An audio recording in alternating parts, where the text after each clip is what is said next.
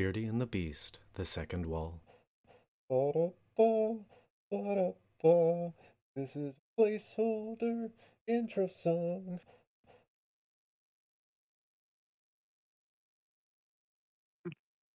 Welcome to The Second Wall, binge-free zone where we look at a series and discuss it in small chunks.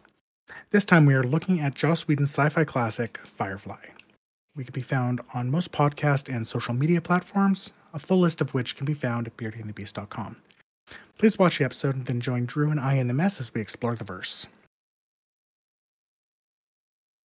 Are you ready for a shindig? Never. You never know what's gonna happen. It's like, am I gonna show up and like, is an ex there or some rando who I like go out of my way not to talk to, that sort of thing. Shindigs are pretty hit or miss. Did you find this shindig hit or miss? No, there was definitely a hit. A few of them. What I like about this one is all the world building is beginning to reach a point. It's like culminating, at least in the high class parts of the society. Mm-hmm. So we've had some glimpses about how like the lower classes in this universe are, but like nothing super expansive yet. Yeah. And this one's kind of more elaborating on the more like higher class and like the sense of self-entitlement and nobility and like lordship. It's really old school, which is like super weird. I get why it would revert to that, but it's nice to see they talk about the haves a lot in Firefly, or at least enough that I've noticed. And it's nice to see like a point and put a face to it rather than it just being a hypothetical other. Yeah. Well, someone definitely gets a point put to it. Mm-hmm. Yeah, because this is really the first time that we see, I guess, a more metropolis type area Mm-hmm. and the upper class, right? Inara is kind of the closest we've had to it, and it is interesting that they're just as vapid as people like to think they would be. And it's clear that they, at least Atherton, as a representative of the whole, which I guess I've heard his name, the Lord, was kind of antithetical to Atherton in certain ways. But I mean, if you take it right down to the incident at the shindig, Mm-hmm. the whole concept of it's clear that he thinks of Inara as just an object, as a thing to be bought. Very much so. And I mean, she kind of plays it off. It's like, he likes me and I like him. But it's like, he's asking Inara not to be his friend or a romance interest. He's saying, you can stay here and be like my concubine. Yeah. It's not even seeing her as like a whole person.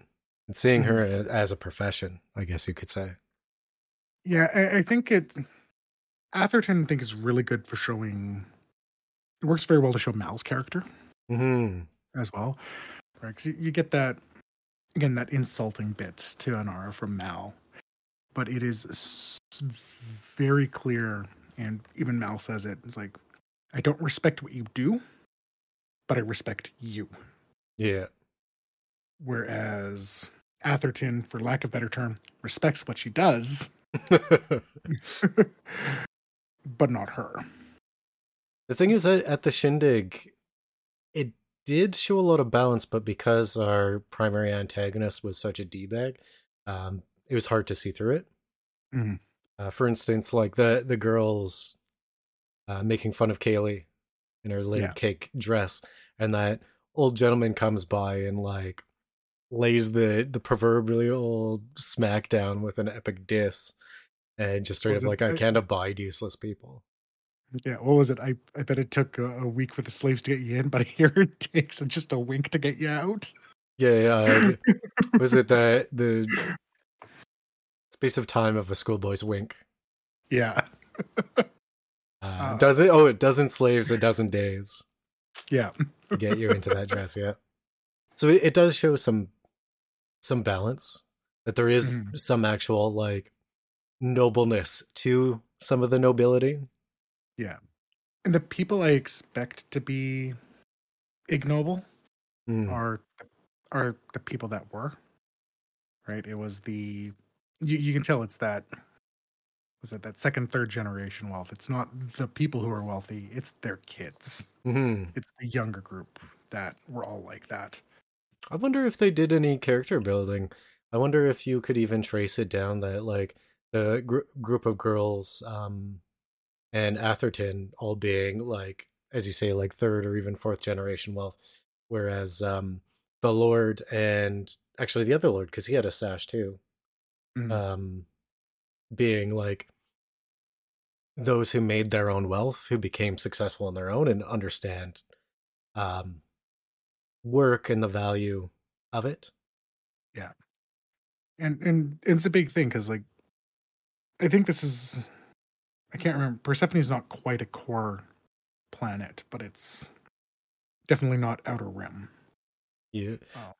I always perceived it as technically not being a central planet, but because of how like the central planets push out like further out every year, that it could almost be considered. Like you could see them as like the Alliance being a considerable power. Not in control per se, but having a lot of influence. Yeah. It's interesting because even though the Alliance has that influence, again, we're clearly getting, even the nobles are not 100% on board, or we wouldn't have, the whole smuggling job in the first place happening. Well, I guess it wasn't clear if that was due to the Alliance or just the rules of this planet, the laws of the planet. I'm going to talk about it as if it's more of a centralized rule for the planet itself. So the ruling class have created restrictions and tariffs to prevent off-world trading, so that whatever central government they have can be in control of said trade. Like if you kind of look at each planet as if it was its own country, instead of like an entire rock hurtling through space. Yeah, I think I always thought of them more as states, but I could see that. Well, you would, I would say, think of, just hypothetically here, think of the Alliance either being something similar to the EU or something similar to the United States. Right. Like an actual united grouping of states. And then the other planets being like smaller countries. So you would have, your New Zealands and your, I don't know, Canadas. No, that makes sense. I think it's just a way I think I looked at different, because there was definitely Alliance presence on the planet. Definitely. They even showed it in the first episode? Yeah, first episode. Yeah. I mean, you saw the military throughout the streets as well. So I think that's where some of my perception of it came. It's probably just all balance of power and politicking, and mostly I make this assumption simply because there was nothing direct about the Alliance at the Shindig. Right.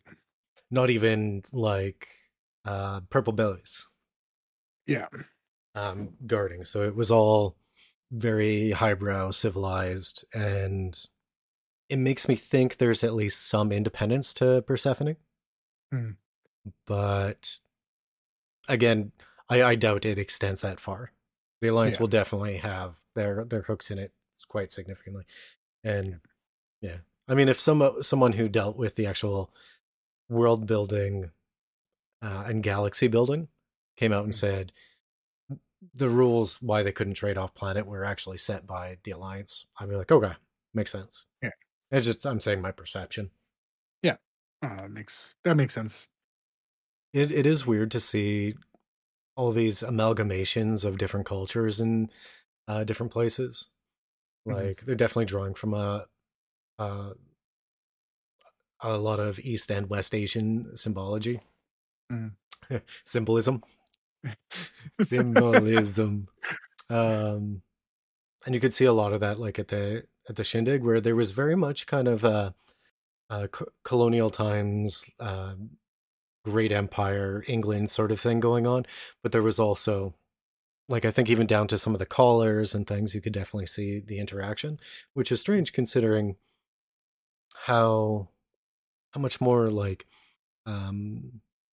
when they've showed the people deemed lower class on Persephone, like the have-nots, there definitely seems to be more Asian influences. Mm. I'm wondering if I'm going to pick up on that more as we watch further. Yeah, that's interesting because this episode I found I didn't see as much of the Asian influences, Mm-hmm. like outside of the cross of like Mandarin or Cantonese, whichever it is. Just some paintings and stuff in the background I saw. Yeah. Whereas in earlier episodes, like we're in the bar and there are people like, you know, very Asian inspired dress. Or even liquor, Mm-hmm. like the canisters and how it's served and the type of dish that they're imbibing liquor out of. Yeah.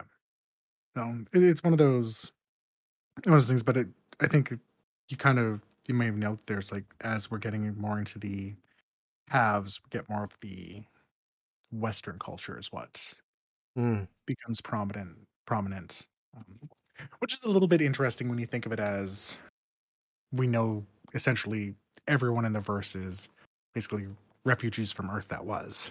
Mm-hmm. So because it was destroyed at the end of Cabin in the Woods. Look, Angel fought hard. He always wanted to fight a dragon. Best ending line ever. I gotta say, for somehow wrapping up an entire TV show in like one episode, they actually did an amazing job. Yeah. It obviously could have been done better, but like in 43 minutes or however much, they definitely wrapped up enough to make me satisfied. Yep. Agreed. But we're not talking about Angel. Yes, we've kind of touched on Mal. I think there's a lot of kind of character moments around Mal in particular here.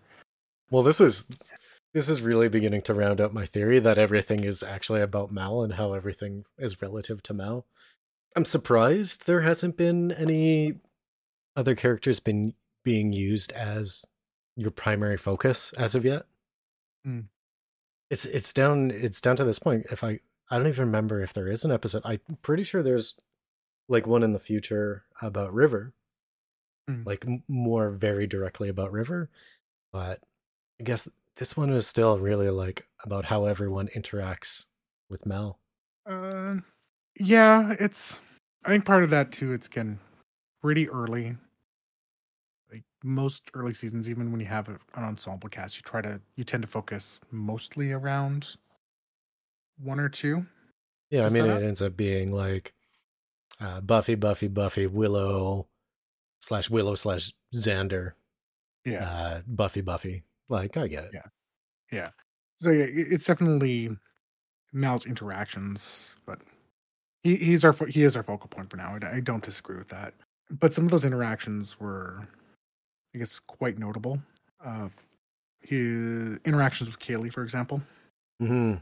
You know, kind of mocking her for wanting the frilly dress. Just says something without thinking. Really, I thought that was more of like a lashing out. Yeah. Because he has some type of pent up feeling for Inara. That's how I read that moment. Could be, but it's still a lashing out. Yeah. Well, I guess it's a lashing out, but it's still saying it without thinking. Yeah. Because you kind of see the immediate regret on his face for saying it, but doesn't really have a chance to do anything about it. They all kind of storm off. You get Jane being completely oblivious to what just happened. And like, I know he obviously bought the frilly dress for Kaylee, even though it was part of the job, but I kind of get the impression that he would have anyway. I think he would have made it up to her for sure. Yeah. Yeah. Maybe not with the dress specifically, but he knows what he did. You could definitely see when he said what he said, it was immediately recognized as the incorrect thing to say. And then it's interesting that he didn't remark on like how nice she looked, considering that he obviously did acknowledge it. And when he was dancing with Inara, Inara says that she looks terrific, and Mal goes, "Yeah, I know, but I didn't tell her." Yeah, I think there's a couple of things with it.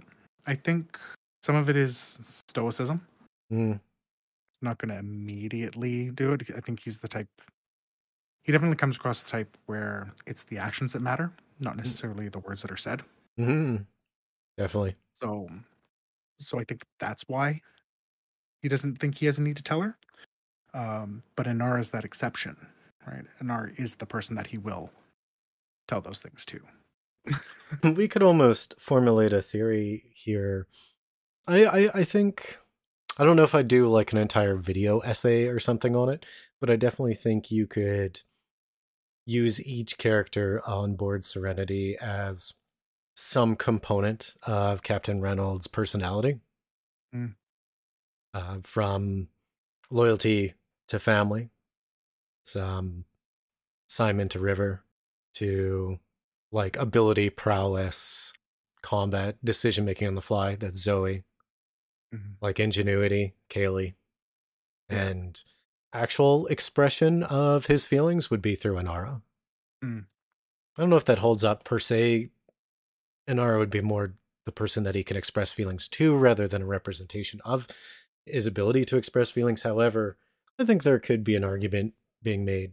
You could look at the characters in that light and experience the show in a little bit different way. I think so. And we've kind of touched on that before, where we've talked about you can almost look at Serenity itself and As a- the crew yeah. as a whole as a character, which I think is why you get that. And it allows them all to play off with each other Mm-hmm. and just build on the character of the crew as a character in and of itself. I said character way too many times in that sentence. Oh, that's fun.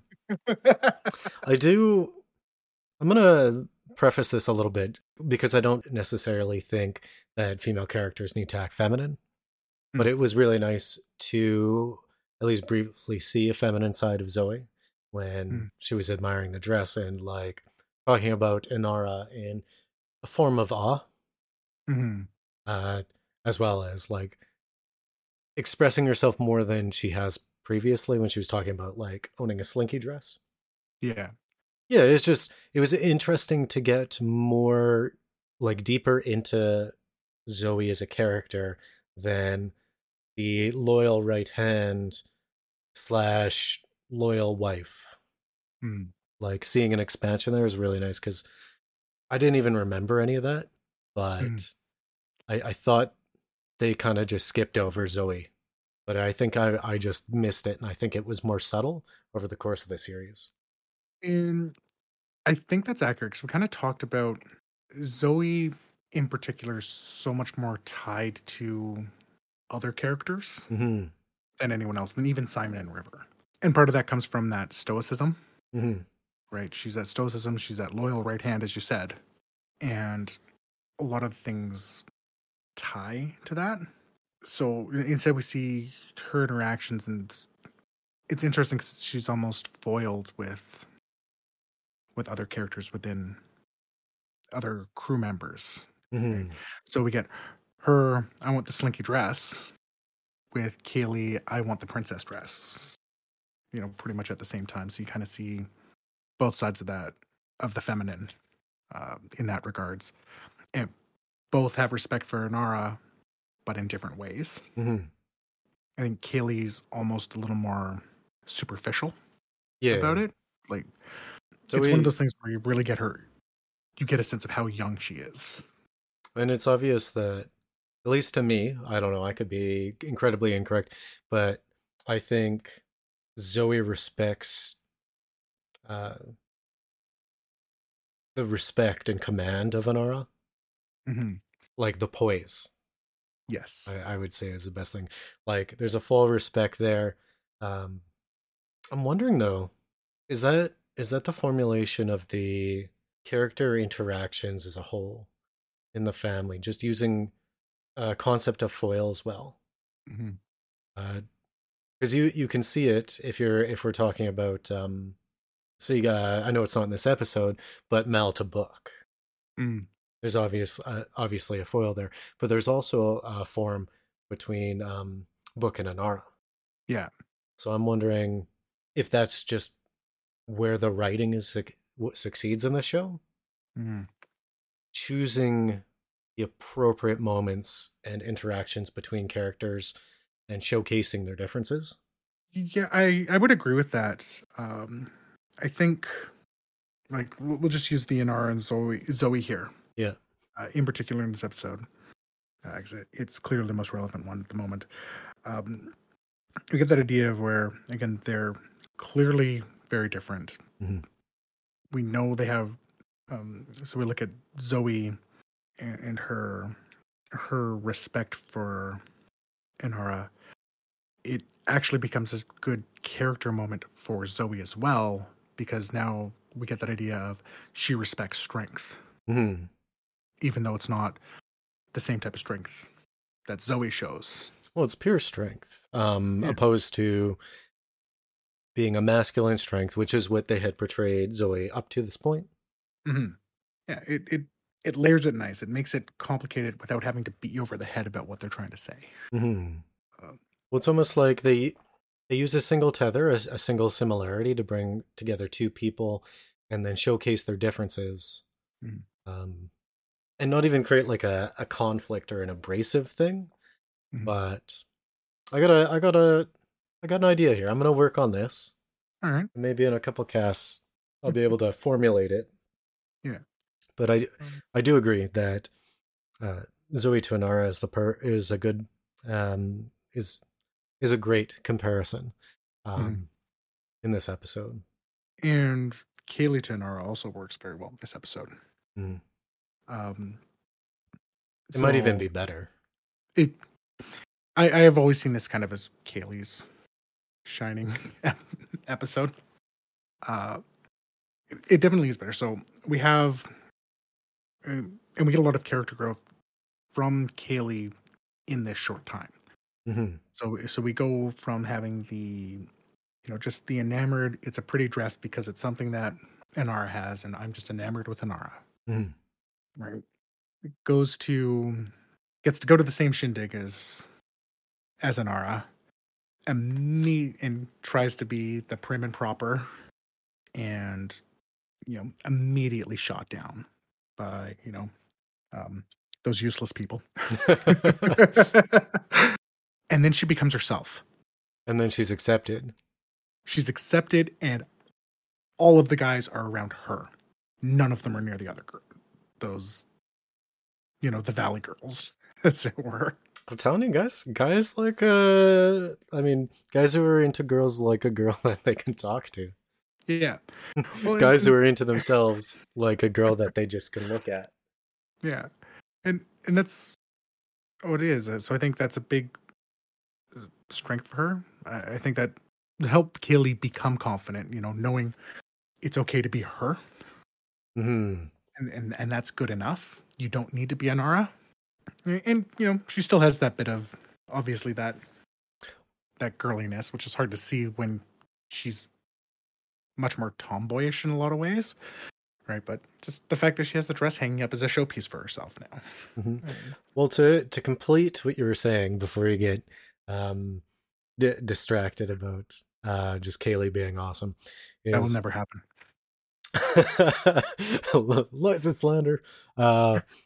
So that is the perfect foil for Nara, who in this place, where the conflict surrounding her was the fact that she commands respect, but was just wholesale being disrespected because she was being herself. Mm-hmm. By the primary antagonist in this one. So you have two people in the same environment, both wearing lovely dresses, I guess you could say. Yeah. I mean, I wouldn't call Kaylee's dress beautiful, but I would definitely call it lovely. She definitely wore it well. Yeah. Yeah, so having that comparison, both being in a place and one being accepted when they discovered that they should just be themselves, and one who is not being accepted and just being treated as a thing when being herself. Yeah. One thing I do want to point out, I don't know if you noticed, but when they returned to the ship, even though Kaylee took off the dress, she was still wearing the bow. Yeah.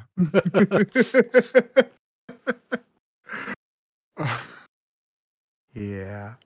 No, it's interesting because it's definitely, again, I think Inara had growth there too. And for a lot of the reasons you're thinking. I think, because I mean, she's been with Mal for a relatively short amount of time. Mm-hmm. We're looking at about a year. And I don't think she ever necessarily realized how much disrespect she would be getting from some of these people. Mm. Right. And that's part of, but it's my job versus it's who I am. So I think Mal's steadfast resolve to go through with the duel, stand up for her like that, opened her eyes. Because, and she says it throughout the episode, she keeps talking about how she could belong there. But it's clear when we look at the actions and the interactions between the crew and everything that she doesn't. Well, I think the way I read that was she was trying to convince herself through saying something to Mal. I mean, people do this all the time. Yeah. They tell something to somebody not to convince them, but to convince themselves of that thing. The whole conversation at the end about why she didn't leave or wouldn't leave was simply because she knows that she belongs on Serenity. Yeah. It seems to be the only place that people actually accept her for who she is, even when surrounded by people like Book and Reynolds. Yeah. That's the thing. They might not respect what she does, but they respect her. Exactly. I mean, that was expressed in, I think, even episode 1 from Book. I guess technically episode 2. Yeah. Not much really happened with Jane. I think we can pretty much just skip over him. And Book, we did have I mean, Simon too, but we did have that interaction with River, pulling off the labels, and of course the best line of the series when she tells what's his face that he's a sad little king of a sad little hill. I freaking always loved, like, I've gone back years after having even watched it on YouTube and like looked at that little interaction because it was so good. Yeah. It's she's selling it more. Yeah. Yeah. This is, we're seeing the River that I was talking about in episode 1. As you rightly called me out on. Got a little ahead of yourself. Yeah, a little ahead of myself. It's interesting because it raises, there's so many questions raised around River. So let's kind of look at these in 2 parts. So let's look at her going crazy, ripping all the labels. There is more to that than just her going crazy and ripping off the labels. If you're actually paying attention to what she's saying, she's talking about the guys with the hands of blue again. And I know we know much later on that there's more there. So, I mean, the labels is a good example of it essentially tearing through who she was making it so that you don't understand or don't know what's inside anymore. Like, as a symbol, even the act of doing that makes a lot of sense for the savage deconstruction of a person. This kind of makes me want to bring up last episode. So if I say savage deconstruction of a person, that perfectly describes what the Reavers did to that guy in the last episode. Just through different means. So we're even talking about like I'm going to refer to it's not actually this way, but I'm going to refer them as the primal forces of this universe. We have the epitome of savageness and the epitome of science. Yes. In the end, having the same negative impact on people. So the 2x2 hands of blue, the men with blue hands, and what they did to River. In comparison, I just realized that. Yeah. So I want to. No, it's definitely true, and this is something that I'm going to talk about because I know it doesn't get explored enough in the series. But I'll kind of mention it here. One thing you notice a lot throughout even this first several episodes is the blue sun. Which, big corporation, a lot of the things that, like all of the cans that she was ripping those label offs were also blue sun. And I know from the future that there is a connection there, even though it unfortunately doesn't get explored as much as I'm sure Joss Whedon wanted it to. It's just interesting because it brings in kind of a... Was the connection related to Serenity, the movie? Yeah. Okay. Yeah. This is all expanded universe. Nerd.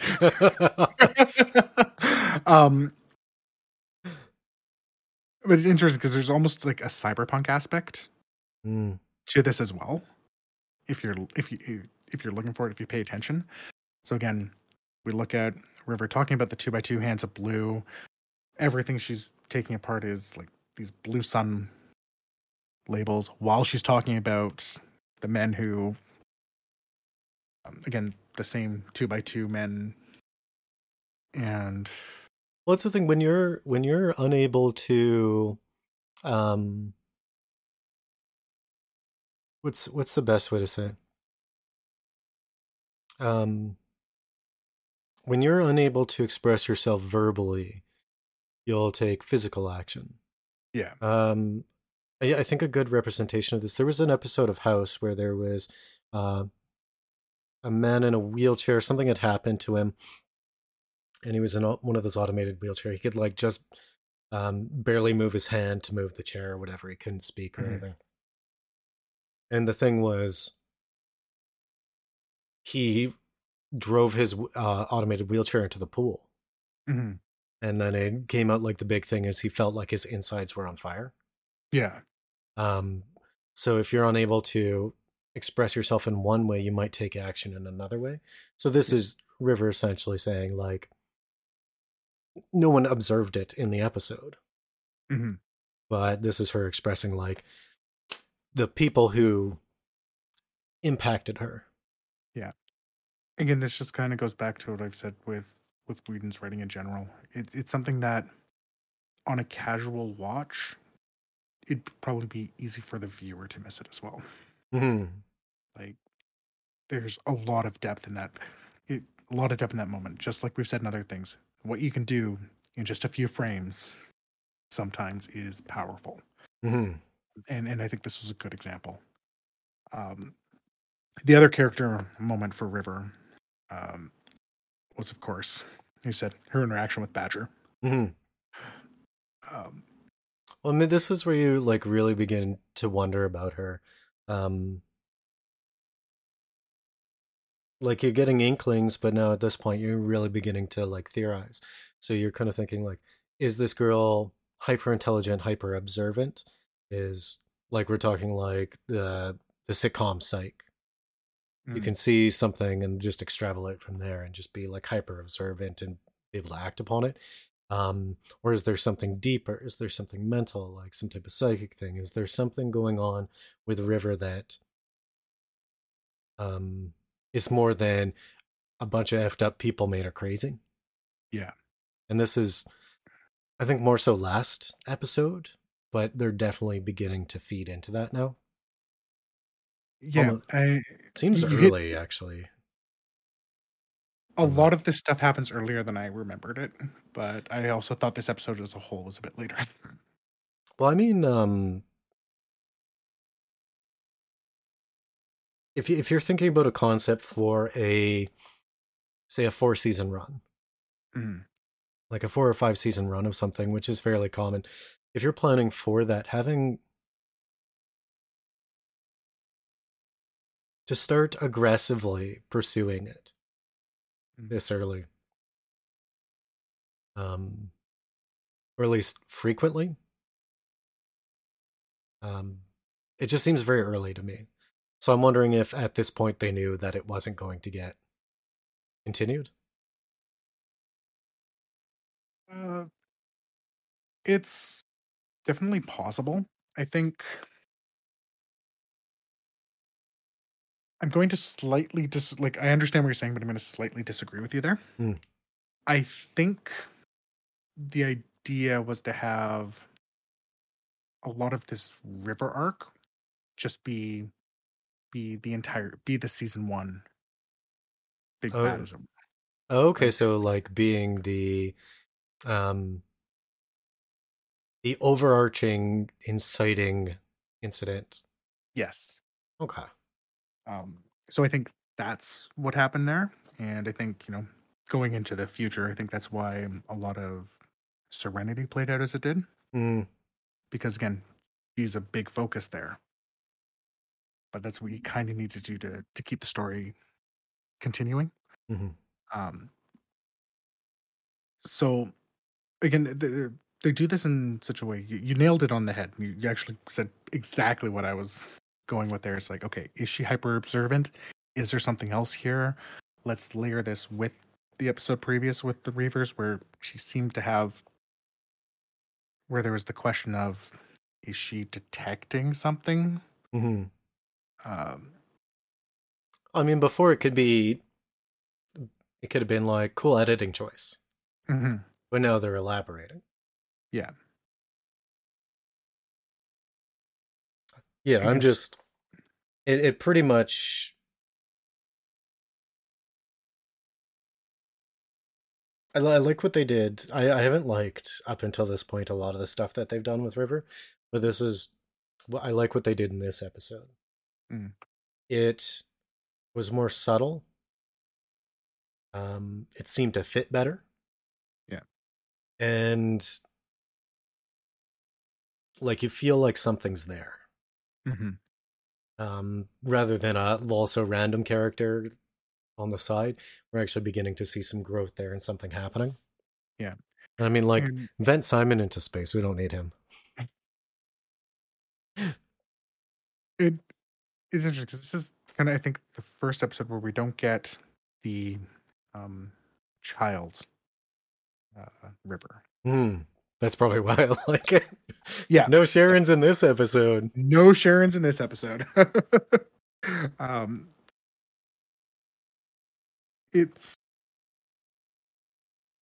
I will say something on Simon's defense here. He was the one who started the idea of figuring out how to deal with everything going on with Badger on the ship. He was the one who actually talked about, okay, how are we doing this? It wasn't Zoe. It wasn't Jane. So that's... I mean, we kind of know that Simon isn't afraid to take action, but he kind of is. But it is in his nature to kind of take action. Well, the way... I mean, in that case, he was the representative of the civvies on the ship. Yeah. So I'm going to talk about this in hypotheticals because they didn't really go into it. But I anticipate Zoe was quietly formulating some type of action plan. And I had a feeling that Jane was ready to defer and follow her lead. Because as much as Jane talks, like, he knows he's not a thinker. He knows he's not he knows he's not strategic. And for the most part, he respects the chain of command. Yeah. Because he knows it's a chain they go and get beat him with until he knows what the chain of command is. Yeah.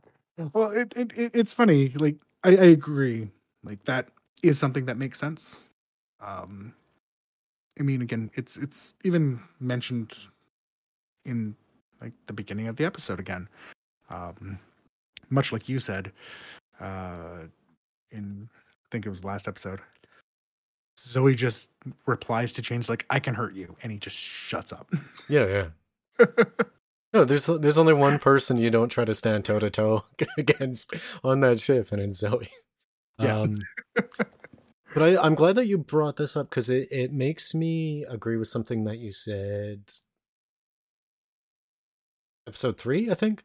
Simon as being like a pseudo representation of the viewer, the Cabbage Head. Yeah. So in that moment, we're sitting here and we're asking, like, how are they going to get out of this? What's going to happen? And have Simon be like, okay, so what are we going to do? So people actually start talking about what are we going to do? Yeah. So I think you were head on there. Yeah, because it's said like Zoe and Jane wouldn't need that. Again, you get that impression from Book too. Like I've always had that impression there's just more to Book than just being the man of the cloth. Yeah, but like even I'm gonna have to see it more, but I remember from my previous watches they like kind of talk about the whole thing, which we're trying not to do. Yeah, but I don't think they wrote it well. That's fair. And again, maybe that's season 2 stuff. Yeah, and maybe that's why it's inklings. Like I get inklings of it. I don't have anything definitive, but there's just something there. So I feel like there was one more point that I kind of wanted to go back to with Inara, just to jump back half a step. Yeah, I think we're pretty much done talking about the other characters. Yeah, there wasn't much. Like I said, there wasn't much there. I mean, we get nothing revolutionary for any of them. Girl Utena. Yes. Man, I love that anime. Never saw it. Nerd. Get out of here, you weeb. Why you gotta bring up stuff like that, you weeb? Anyway, so Inara.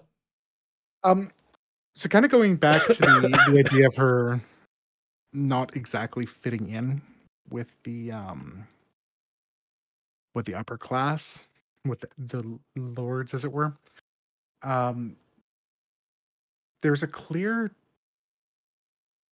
I kind of got a clear impression from her when they were in the opening scene, when they're at the bar, just watching Jane hit things with a big stick. Yeah. She came across to me as feeling very much at home there in that type of situation, even when the brawl started. Like, it was very clear she knew how to move and she was enjoying herself. I think her position in the upper crust is as a symbol. Not as Inara as a character. So we're still exploring who Inara is besides just a companion. Yeah. I mean, the only person who seems to actually have a decent idea of who Inara is probably Reynolds. And that's simply just through their confrontations and them just sassing each other. Yeah. Because it's not always, highbrow sass she's throwing back. There's some good punches in there, right? There's a lot of from the shoulder and not always from the elbow or wrist. Yeah. But I mean, if they were releasing an expanded universe comic about Inara, I could see her being like a troublemaker. Maybe somebody who came from I assume on her planet, because of the way they've kind of talked about it. I just get this feeling that there's like a pretty deep caste system. So like, I don't know this for certain, I'm just saying if they released a comic, I get the feeling that it would make a lot of sense if she came from like the bottom crust, which is still quite high in comparison to like say where Kaylee came from or the regular folk on Persephone. But push through the expectations of her, like, and what does they defy stereotypes based on her cast? Very much like oh geez, I was gonna say there's no rule that says a dog can't play basketball. And I agree, because like a lot of this is, and we don't know much about Inara either. This is the couple of snippets throughout this. I think again, it's that subtle way of showing what her character is. You know, it was like literally that little bit of a scene there. You know, just clearly can lead into exactly what you just described about where a possible early life came from. Again, which I find interesting because we see similar things mirrored in Kaylee, just in a different way, right? It's that. So I just think it's a big character moment for her. Again, even though it's subtle, you're not necessarily going to pick up on it, and probably not necessarily on the first viewing either. Well, I think one of the reasons why she probably feels at home on Serenity is the fact, and this is what kind of one of the overarching themes of the entire episode is that everyone, especially Mel, regards her for who she is and not what she is. Yeah. There's a kind of naked honesty there, opposed to the lie of it, as Malcolm would say. Yeah. And yeah, that authenticity is a big thing. Another interesting thing with her, and again with that authenticity, there's a bit of a mirror between her and Mal. Again, so we kind of talked about the 2 points that I'm going to tie into this already. We talked about how Mal can't tell Kaylee that the dress looks cute on her.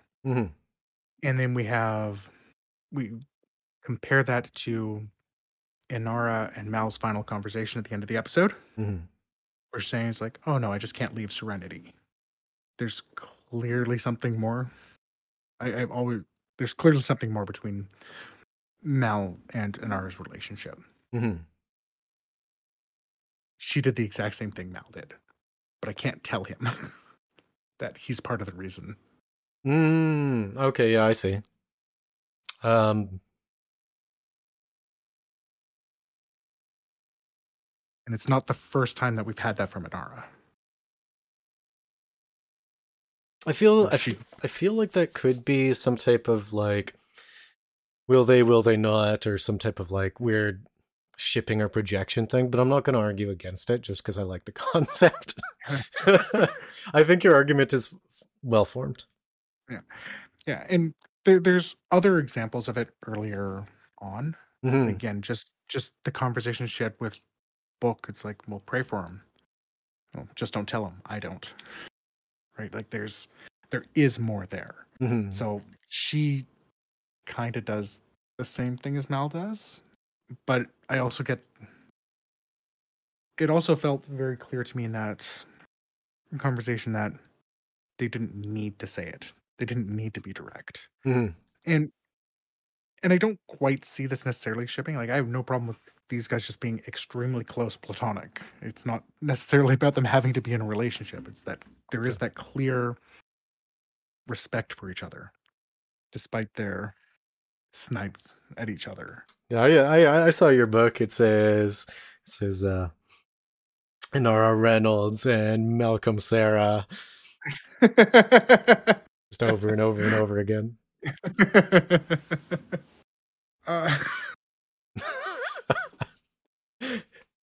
No, you're right though.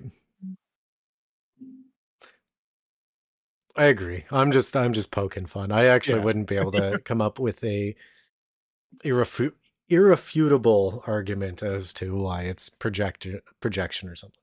I definitely feel that there's a type of glance or way that she looks at him that is certainly different than the way she was looking at Atherton. Yeah.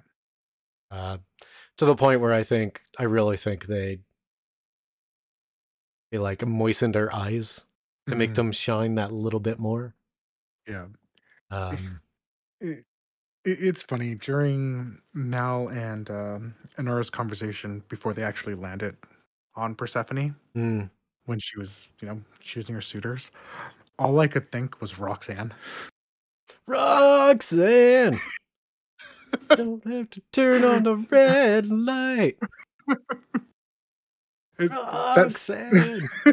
The subtext was there for it. Just that beginning scene actually, I feel, perfectly proves our conclusion for this. She immediately turned down the person who was regarding her as a position, or a status symbol, and chose, though it seemed dishonest to me, those with a silver tongue tend to be, chose for someone who at least appeared to be regarding her as an individual. So that was the perfect first step in what this entire episode was about. Yeah. So I guess we must be hashtag super smart, the fact that we got the point. Yeah. I'm all right. And I don't really know how much I can go into this part. I know this is probably running a bit longer already. I think just the idea of foils again.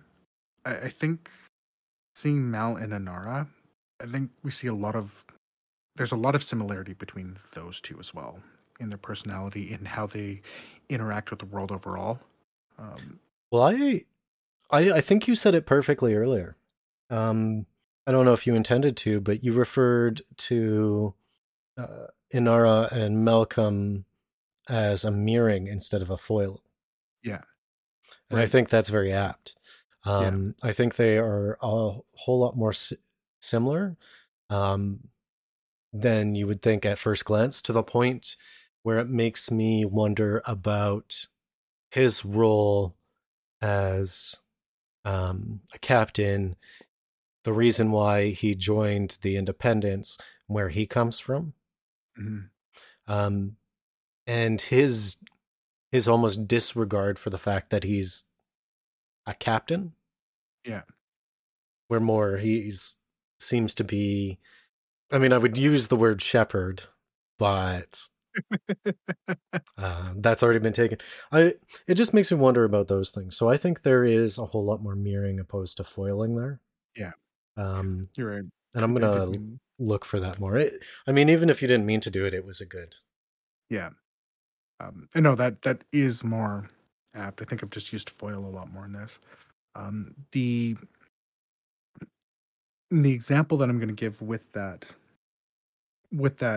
mirroring is both of them are also very capable of interacting in the other's world. I think this episode shows that very well.